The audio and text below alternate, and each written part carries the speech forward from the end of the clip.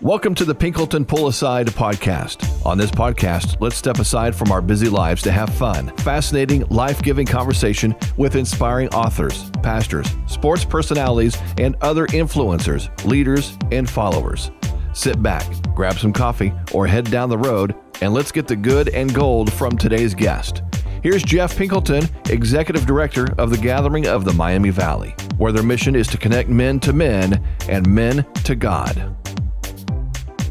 Hello, friends. Welcome again today to another episode of the Pinkleton Pull Aside podcast, where we like to talk about all things life, leadership, lessons therein, and we like to do it in a world of business, comedy, sports, books, pastors.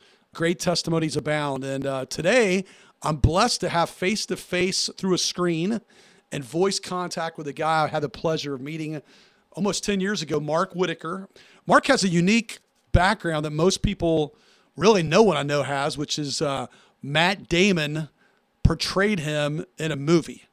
So he's probably even better looking than Matt Damon. Matt Damon wishes he was him, but he was portrayed in a movie called The Informant that maybe it didn't turn out too equal to what the story was. I guess we'll call it that, right, Mark? But Mark Whitacre. Well, I would say it didn't show the faith journey. I'd say it did not. Yeah. And it had more of a comedic flair to it than maybe what reality was, correct? That's correct. Yeah. So Mark came back in, like I said, I think it was the spring of 2013 to my day job, the Gathering of the Miami Valley, and shared his story, shared the gospel with folks in a room back when we met at a place at a hotel and had a couple hundred people there. Now our events get about 400 people and we pack them out. But I know Mark left deposits. One of the things I like to remind people that Mark did back in the day that we have not taken advantage of as much with other people, but Mark would be in an airport waiting for a flight, and he would pick up the phone and call people who were at that breakfast that he thought he could encourage and follow up, and their phone would ring and they'd recognize some crazy number and they'd answer, and it was Mark, and he would just touch base on a one-on-one basis, and people would blow up my phone and say, "Jeff, you'll never believe who called me. Mark Whitacre called me and asked me how I'm doing and checking in on me." And I'm like, kind of laughing on the inside, like, well, I knew he'd be calling you. But Mark, I love that. But like when you hear me say that, what does that do for your heart that you're that intentional to leave an extra deposit with people? That's probably still true about you today, isn't it?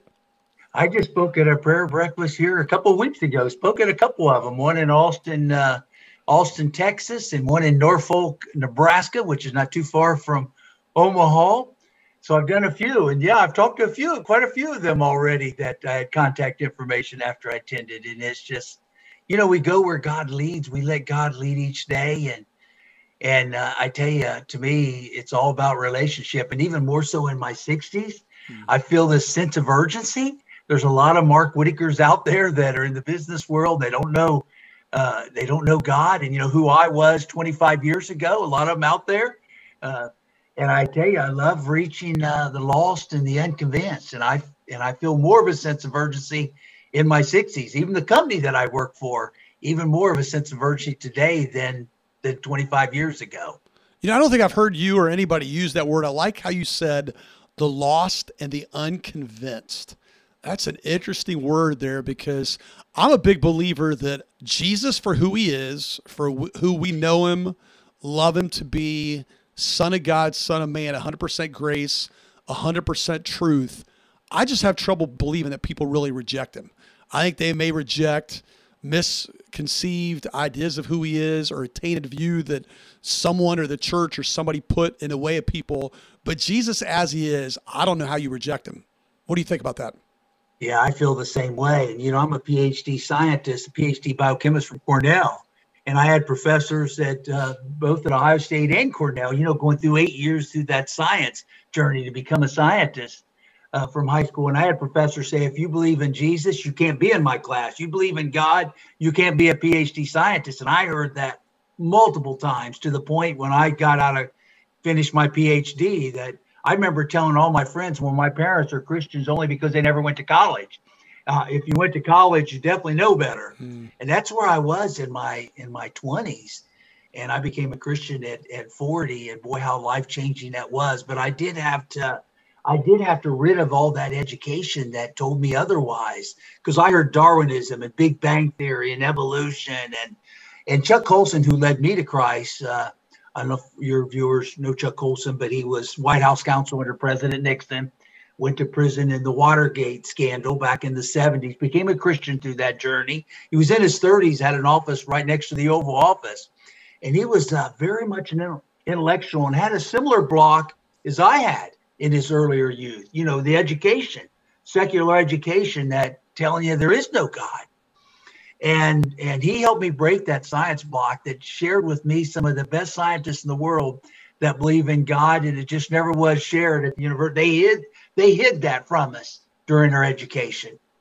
So get into the heart of that. So yeah, you talk about 25 years ago when you were in your 20s and all that kind of stuff. So you've got a pretty unique story. Some people come on here and say, well, you know, I just kind of believed in Jesus at a young age, grew up in the church, and nothing really crazy around. I've just been true to the Lord, and I love those testimonies.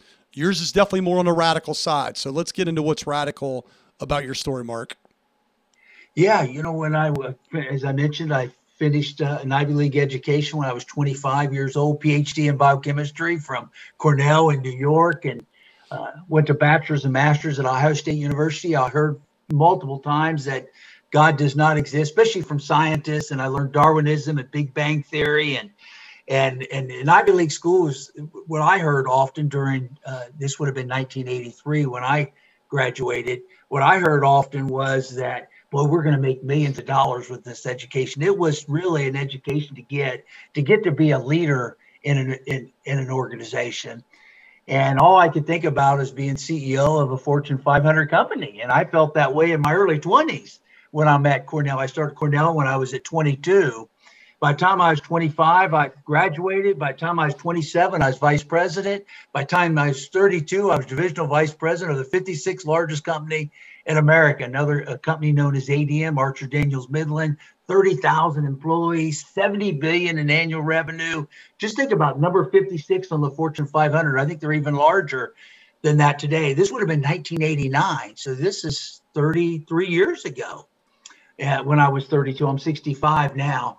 And I can remember when I was at ADM, I was number 4 executive out of 30,000 employees, reported to the COO. So there were 3 executives above me out of 30,000 employees, had my own jet. The 7 top executives each had their own jet, a Falcon 50. I bought the CEO's home out of 13,000 square foot home with an 8-car garage. He was 75 years old, wanted to move to something smaller. And so I bought his home, and I probably the best way to describe, I mean, it was a mansion, 13,000 square foot, 8-car garage. I had the garage filled with 8 cars, Ferrari, 2 BMWs, 2 Mercedes. From the world perspective, people would say I had everything. Beautiful wife, 3 children, lived in a mansion behind gates. 2 previous CEOs lived there. John Daniels, the founder of Archer Daniels Midland, 115 years earlier, lived there. Dwayne Andreas lived there for about 30 years, the CEO that I worked for during that time in 1989. I was with ADM about 8 years. And probably the best way to describe it during those 8 years, starting at age 32, I was Justin Bieber before Justin Bieber. I mean, had it all, a jet, a mansion, 8-car garage. I mean, it was 7 with bonuses and stock options. It was 7 figures every year for 8 years in a row. Back in 89, when 7 figures really meant something. Back then, you know, 2 or 3 million a year in bonuses would be like 10 million today. And I got addicted to that lifestyle. I mean, I got addicted to that, obsessed with it. I mean, I really thought, boy, if there's a heaven, this is it. I was really almost an addict to that kind of lifestyle. And then talk about, you know, where things kind of went astray. Yeah, well, basically, my wife became a Christian before me. She became a Christian at age 30, 10 years before me. So in my early 30s, when the company started trusting me and saw me part of the family after a couple of years there, so I'd be 34 now. The CEO was now 77. The COO was then 71, and I was 34. I'm a couple of years there, and they start bringing me in to mentor me on a price fixing scheme, an international cartel, fixing the prices of food additives that your listeners would be buying in a grocery store when they buy Kellogg's cereal or Pillsbury or Kraft or an iced tea or a beverage. It'd be difficult to buy a food or beverage in a grocery store that does not have something from ADM in it. Archer Daniels Midland, one of the largest food additive companies in the world. And there was an international cartel, and they were mentoring me to eventually take that over because they're in their 70s. One of them heading towards 80, 3 years from 80. And here I was 34. So they're pouring into me to eventually take over this international cartel. And I share it with my wife about 7 months later when she saw some things had changed about me and something was different. And I met my wife and she was Ginger when she was in 7th grade and I was in 8th grade. We went to all our high school proms together, all 4 of them, and had been married since our early 20s. And I started sharing with her about how I was being mentored. And she was really appalled by it. She just couldn't believe it. She said, Mark, that's a fraud. And she said, is that legal? And I said, well, it's not legal, but they tell me everybody does it. And you can't be in the commodity business without doing this. And she said, oh, I don't know, Mark. She said, who pays for this, basically, this extra income that ADM's earning? I said, well, ADM makes hundreds of millions of dollars, sometimes $1 billion a year extra from this price fixing scheme. And I said, basically, consumers pay for it because the profit margins are built in, like a Pillsbury or Kellogg cereal. And so when they pay higher for the ingredients, the consumer pays higher. It's that simple. So the consumers pay that extra $1 billion a year. And I remember her saying, she said, my grandma on $200 a week, Social Security is paying for this. And we live in a mansion with an 8-car garage and with a corporate jet. She said, I don't know if I can live with this, Mark. And she said she was going to go back in her study and pray about it. We talk about it later. Well, she went back and prayed about it for a couple hours. And she came back and she said, Mark, God led her to a decision. She said, I'm involved in something for 7 months. It's been going on for 12 years. That's been going on for 10 years before I even joined the company. She said, we're going to blow the whistle on this. We're going to expose this fraud. We're going to do it today. And we're going to be meeting with the FBI today. So the largest price fixing case in U.S. history, the equipment I wore under covers in the FBI museum in D.C. would have never happened without my wife, a stay-at-home mom, raising 3 young children at the time. Now, so talk more about it, because I remember a key part of your story is a night when I think you were outside and it was raining and you really kind of had to come to grips with some things and kind of where this whole thing was going. So kind of unpack the more of that story. Yeah, well, basically I had a choice when she forced me to share it with the FBI that day. We talked for a couple hours for me trying to talk her out of it. I said, Ginger, I could go to prison. Price fixing's illegal. I said, our CEO is a billionaire. CEO of the 56th largest company in America, they will destroy us. I said, I'm more worried about that than going to prison. This is a CEO that's best friends with President Clinton, that flew on President Clinton's plane to President Nixon's funeral, on the phone on a regular basis with President Clinton. And I said, they will destroy us. And she said, you know what, Mark, my CEO is bigger than your CEO. My CEO is Jesus, and he's going to protect us. And we're going to do it today. And she said she'd rather be homeless than live in a house where illegal activity is occurring. So I had a choice to either be arrested or wear a wire to go after the kingpins that were training me and teaching me how to do this. And I tell you, wearing a wire every day for 10 hours a day for 3 years, I lost 60 pounds. People at work thought I had cancer. There's actually a documentary on my website, markwhitacre.com by Discovery Channel, that the FBI did to combat the movie because they saw it's a real serious case. They felt the movie lost the seriousness of the case. So the 3 agents, and they had my wife and I a part of it, did a documentary after the movie because they wanted a legacy on this case. And in this documentary, they share that they'd say, Mark, if these guys catch you, they're going to kill you. If they catch you wearing a wire, they're going to kill you. This is serious stuff. And you hear that every day for 3 years, it takes a toll. I'd be blowing the driveway off, as you mentioned, Jeff, at 3 a.m. with a gas leaf blower during thunderstorms. I mean, I was falling apart during that time, a nervous breakdown. Now, I know your wife is a great woman, and I've always loved the kind of Mark and Ginger together mindset that it's almost like you're never separated. What the difficult times during that season for her look like? Because clearly she's steadfast, and she didn't pray about that and then come back out that night and say, all right, Mark, we're going to do something about this in 2 weeks. It was that day. She was moving. So at some point for Ginger, there had to be periods of times where she's like, what is she even into now? And how is she handling the stressful times? Or was she just that much of a stalwart the whole time that she just kept pressing in? No, she was concerned. She didn't realize when we turned myself in that I'd have to wear a wire. She thought the FBI would tap phones and she didn't realize that I would have to be the evidence gatherer at that point. She had no idea or no inkling that I was going to have to become an informant and wear a wire for 10 hours a day for 3 years. She really thought they tap phones, follow people, and do the kind of things that the FBI does. But I had to gather all the evidence. So she was very concerned. She had people in her life, her church and her women's group and her sister. Her sister was kind of her Chuck Olson, so to speak, that poured into her, and really that where she held strong and prayed, that were her prayer warriors during that very difficult time. So she had her people, she was surrounded with the right people, with the right prayer warriors. So, I like to talk about how we want to create thin spaces between us and God, so there's really nothing between us. Man, for 3 years, every time you talk about that, it just floors me. 3 years, 10 hours a day. Boy, if that ain't going to create some real honest, authentic conversation with you and God, I don't know what is. Yeah, and I didn't have God in my life during that time. I still had that science block. And I think that's why I was falling apart. I didn't have God. I was not allowed to tell anybody that I was wearing a wire. Not even my parents knew till the case went public. So no one knew, and I was falling apart. I wish I would have had God back then, because it was part of the nervous breakdown that I was having during that time, to the point where I even attempted suicide. I mean, I was falling apart. I forgot that. You said you did try to attempt suicide? Oh, absolutely. Absolutely, I did. I wanted to die, for sure. I did. But at the end of it, I got a 6-month plea agreement, 6 months, a Martha Stewart sentence for all the help and all the assistance that I did. And the others were going to go to prison for several years. And about 30 went to prison, 4 just from ADM alone. But then price fixing involves other companies too. So this was a huge cartel, international cartel. And I was going to go for 6 months. And Ginger begged me to sign that 6-month plea agreement. And I looked at Ginger. I said, Ginger, you're the reason why I'm in this mess in the first place.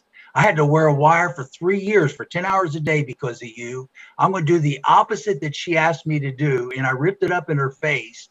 I fired the lawyer who recommended the plea agreement. And I fought the case 3 years in the court to get 8.5 years instead. And I had a 6-month sentence right in my hand. And when I had 8.5 years and known I could have had 6 months, I pulled my car in one of those garages, wrote a 17-page letter to Ginger and the kids, and I tried to kill myself. I wanted to die, absolutely wanted to die.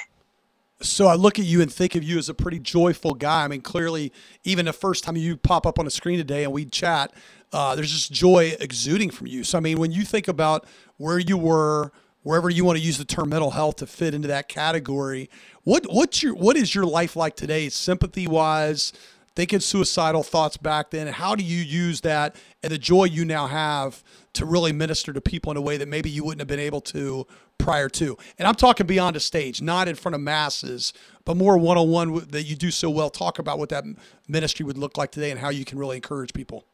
Well, with that suicide attempt, it really hit the newspapers and the media during that time. And 2 guys reached out to me. A guy named Ian Howells reached out to me a month after I attempted suicide, and a guy named Chuck Olson that I mentioned earlier. And those 2 guys poured into me and discipled me. And I became a Christian during that time, during about a 10-month time with them. And Chuck Olson especially helped me break down that science block that I mentioned earlier that I had, that 8 years of college of being a scientist where I thought I couldn't be a Christian with being a scientist. And he shared with me some of the best scientists in the world, even Albert Einstein. Said only God could create the universe and only God could create man. And they never shared that at the university. And Sir Isaac Newton wrote as much about Jesus as he did about science. They never shared any of that at the university, and multiple other scientists. Francis Collins discovered the human genome. Don Byerly at University of Minnesota, a PhD biologist, tried to prove to all his friends that God did not exist. And the more he studied it, it proved to him God does exist and Jesus is the Son of God. And he wrote the book, Surprised by Faith. Unbelievable book that was life-changing for me during that time. So I became a Christian the month after I turned 41. I was my 3rd month in prison. And I became a Christian during that journey. And Chuck Olson kept discipling me during that time when I was in prison, so to help me grow in my faith. And I tell you, I started in prison. I'm $20 a month for 8 years. After $2 to $3 million a year for 8 years. Now I'm $20 a month, And Jeff, those became the most productive years. Because like Chuck said, where in the world is a better place to disciple and share with people in prison, with people that are helpless and hopeless, and help them get their GEDs and learn how to, some of the Spanish ones, learn how to read and write. Some of them I discipled through Bible study and introduced them to God and introduced them to Jesus. And they became, I couldn't wait to get up. Probably the best way to explain it is I became a free man in prison. And I was in prison to that life of greed and pride. That was prison, the life of the greed addiction and the power addiction. And now I'm in prison and I've got Jesus filled that void. And I had 8 years prison left after I became a Christian. And I tell you, those were productive years in my life. And I learned how rewarding it was to serve others, because I'd never done that before. It was all self-serving, a selfish leader. But I learned how rewarding it was to be a servant leader. And that's been 25 years now. And I followed that path since, even since I got out a couple of decades ago. And every morning I wake up and I say, God, use me however you can use me. And I just love serving him. And I love reaching the lost and the unconvinced. You know, I have a tremendous passion for it. Yeah. You know, when we use terms like upside down kingdom, your story is such a great example of an upside down kingdom where you have a 13,000 square foot house. You've got 8 vehicles. You've got all this stuff, probably on some level empty and probably wanting more. And then you talked about your purposes and just the joy you were experiencing, impact and people for the kingdom of God in prison. It's the gospel passage. If we can have the whole world and lose our soul. Yeah, only God can fill that void. I learned it firsthand at age 40. Only Jesus can fill that void in our heart. I could have got to the level of Bill Gates, and I believe I would have said, "What's next? What's next?" Yeah. What do people? Jesus filled that void. Yeah. That would have never had peace and contentment. Amen. And joy. What do people say to you when they hear Chuck Colson discipled you? That's got to blow people's mind. I went to an event on May 14th at the Wilberforce Conference, and it was his 10 years passing because he passed in 2012 on April 21st. And the Wilberforce Conference this year in Florida, 1,400 attendees. Yeah. This was his 10 year of him passing into heaven. And they asked me to come and share because the impact of Chuck Colson had on my life 25 years ago starting. Yeah. And so I was able to really honor him. And I mean, what a remarkable, I mean, he was like a father to me, and what a remarkable man he was. And I miss him dearly, and I know I'll see him in heaven, but he had a tremendous impact. He was intentional and he poured into me. And I tell you, I've been having Timothy's in prison, and I call them Timothy's, Paul Timothy relationships where you pour into others. I got 5 Timothys now, still today. 2 of them out of the 5 are in prison. And I can't think, I mean, even someday, when I'm no longer working, I'll disciple until I go to heaven. You know what's interesting about this? I haven't thought about this in talking to you before, but each of my kids have been homeschooled. My youngest son, who's going to be a sophomore, will go to a local Christian school. But all 4 of my kids have read, I know for sure, this book, Born Again. Yeah. So Chuck Colson has discipled my kids on some level, much smaller level. So he's affected me. I'm convinced he's impacted millions. Yeah.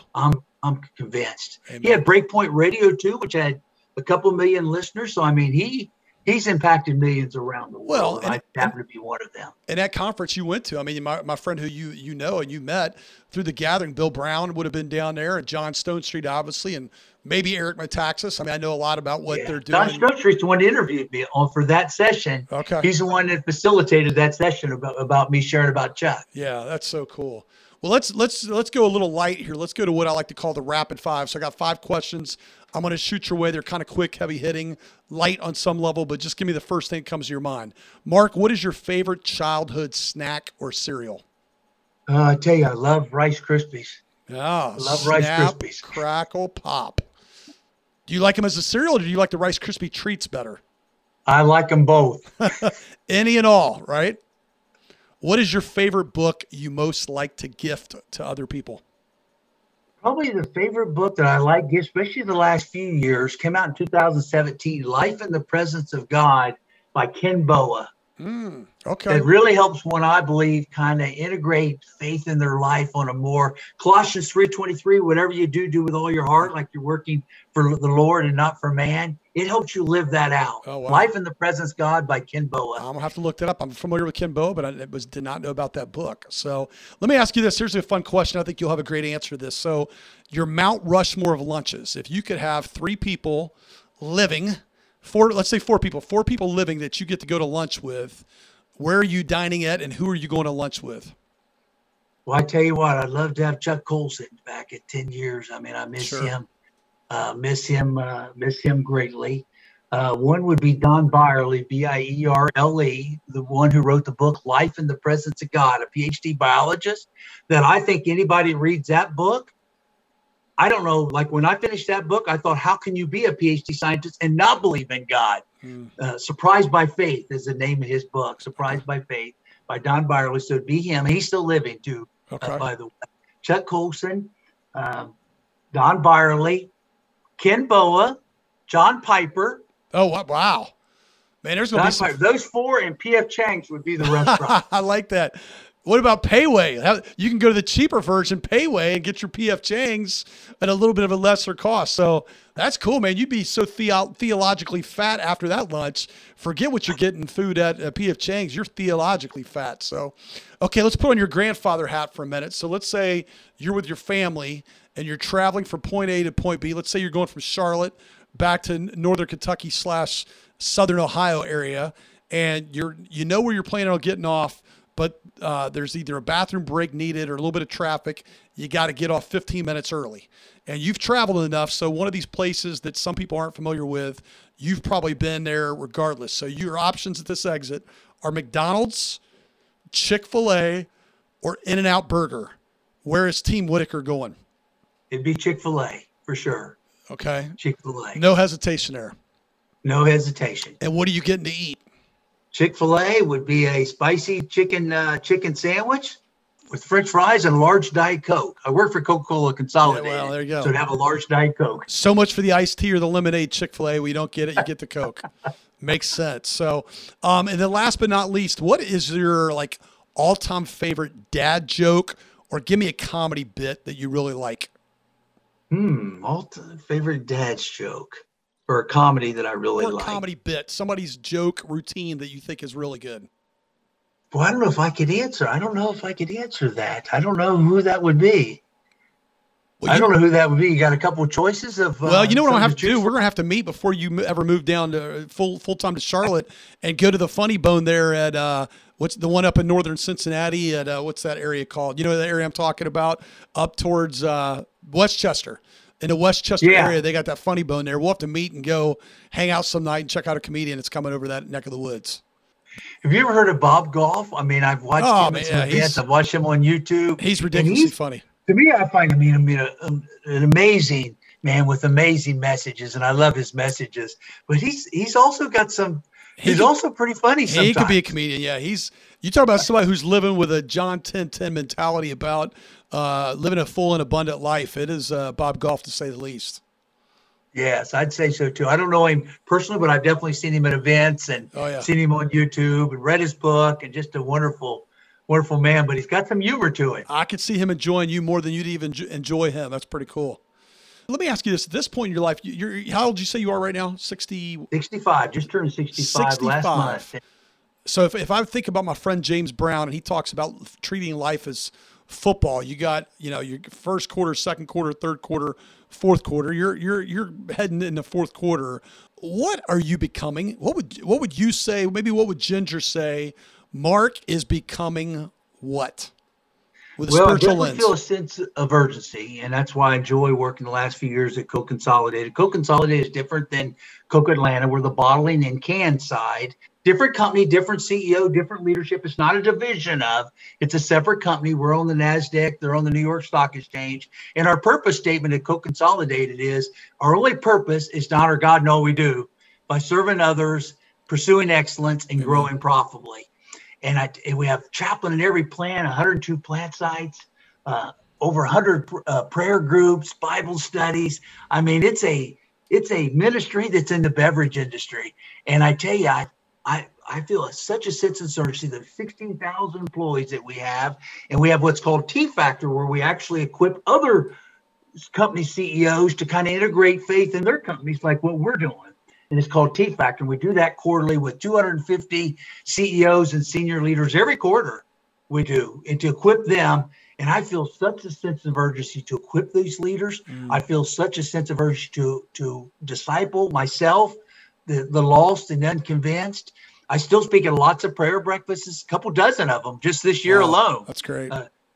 Between now and what's scheduled. And I just feel a sense of urgency to reach the mark, who I was when I was in my 20s and 30s, that they're caught up in the world. They have a void in their heart the size of Grand Canyon. They don't know Jesus yet. They're not going to church. So I believe the business world is where they're going to get to know God, because they're not in church yet. So I see the workplace as such a great place for ministry, because we're reaching people that aren't in church yet. But I do feel in my 60s, my dad died at 90. He retired at 83, and he was working long hours even at 83. My mom's 89. So, but that's still no guarantee I've got 30 more years. There's no guarantee in that. Sure. It could be tomorrow. But whatever time I have left, 1 week or 25 years, like my dad was, whatever time's left, I do want to serve God as much as I can. I want to be his ambassador here on earth till I join him in heaven. And a lot of that, I want him to speak through me through actions and words of reaching the lost and unconvinced, and to help believers grow in their faith to become disciple makers. Amen. Well, I think you and I both are staking our claim in that marketplace, business, professional world to really be about Christ, share the gospel. I love that Billy Graham, somewhere prior to his death, made a comment that he thought the next great movement, wave of God was going to be in the marketplace. So you and I clearly both would support that and want to be in a place and space where that would happen. Let me ask you this final question. When you look at what's remaining in your life, I like where you talked about, 25 or so years.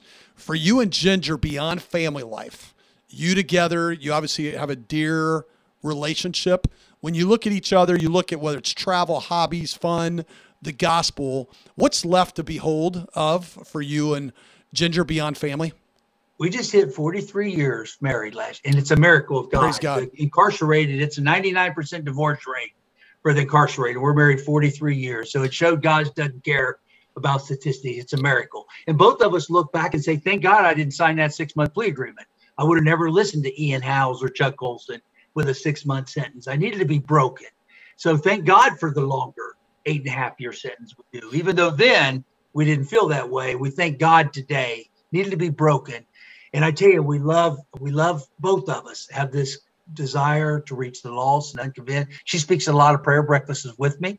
She's involved in a lot of Q&A at marriage events, because people say if that marriage can survive 3 years undercover, 8 years of prison, the problems they have, it's not as large as what they thought they had after they come to us to share. So we love sharing at marriage events. We love doing those together. But we also love spending time together. Yellowstone's probably our favorite spot. About ready to go to our 4th time in September, Yellowstone National Park, and we'll hike from sun up to sundown and just see the wonders that only God could create.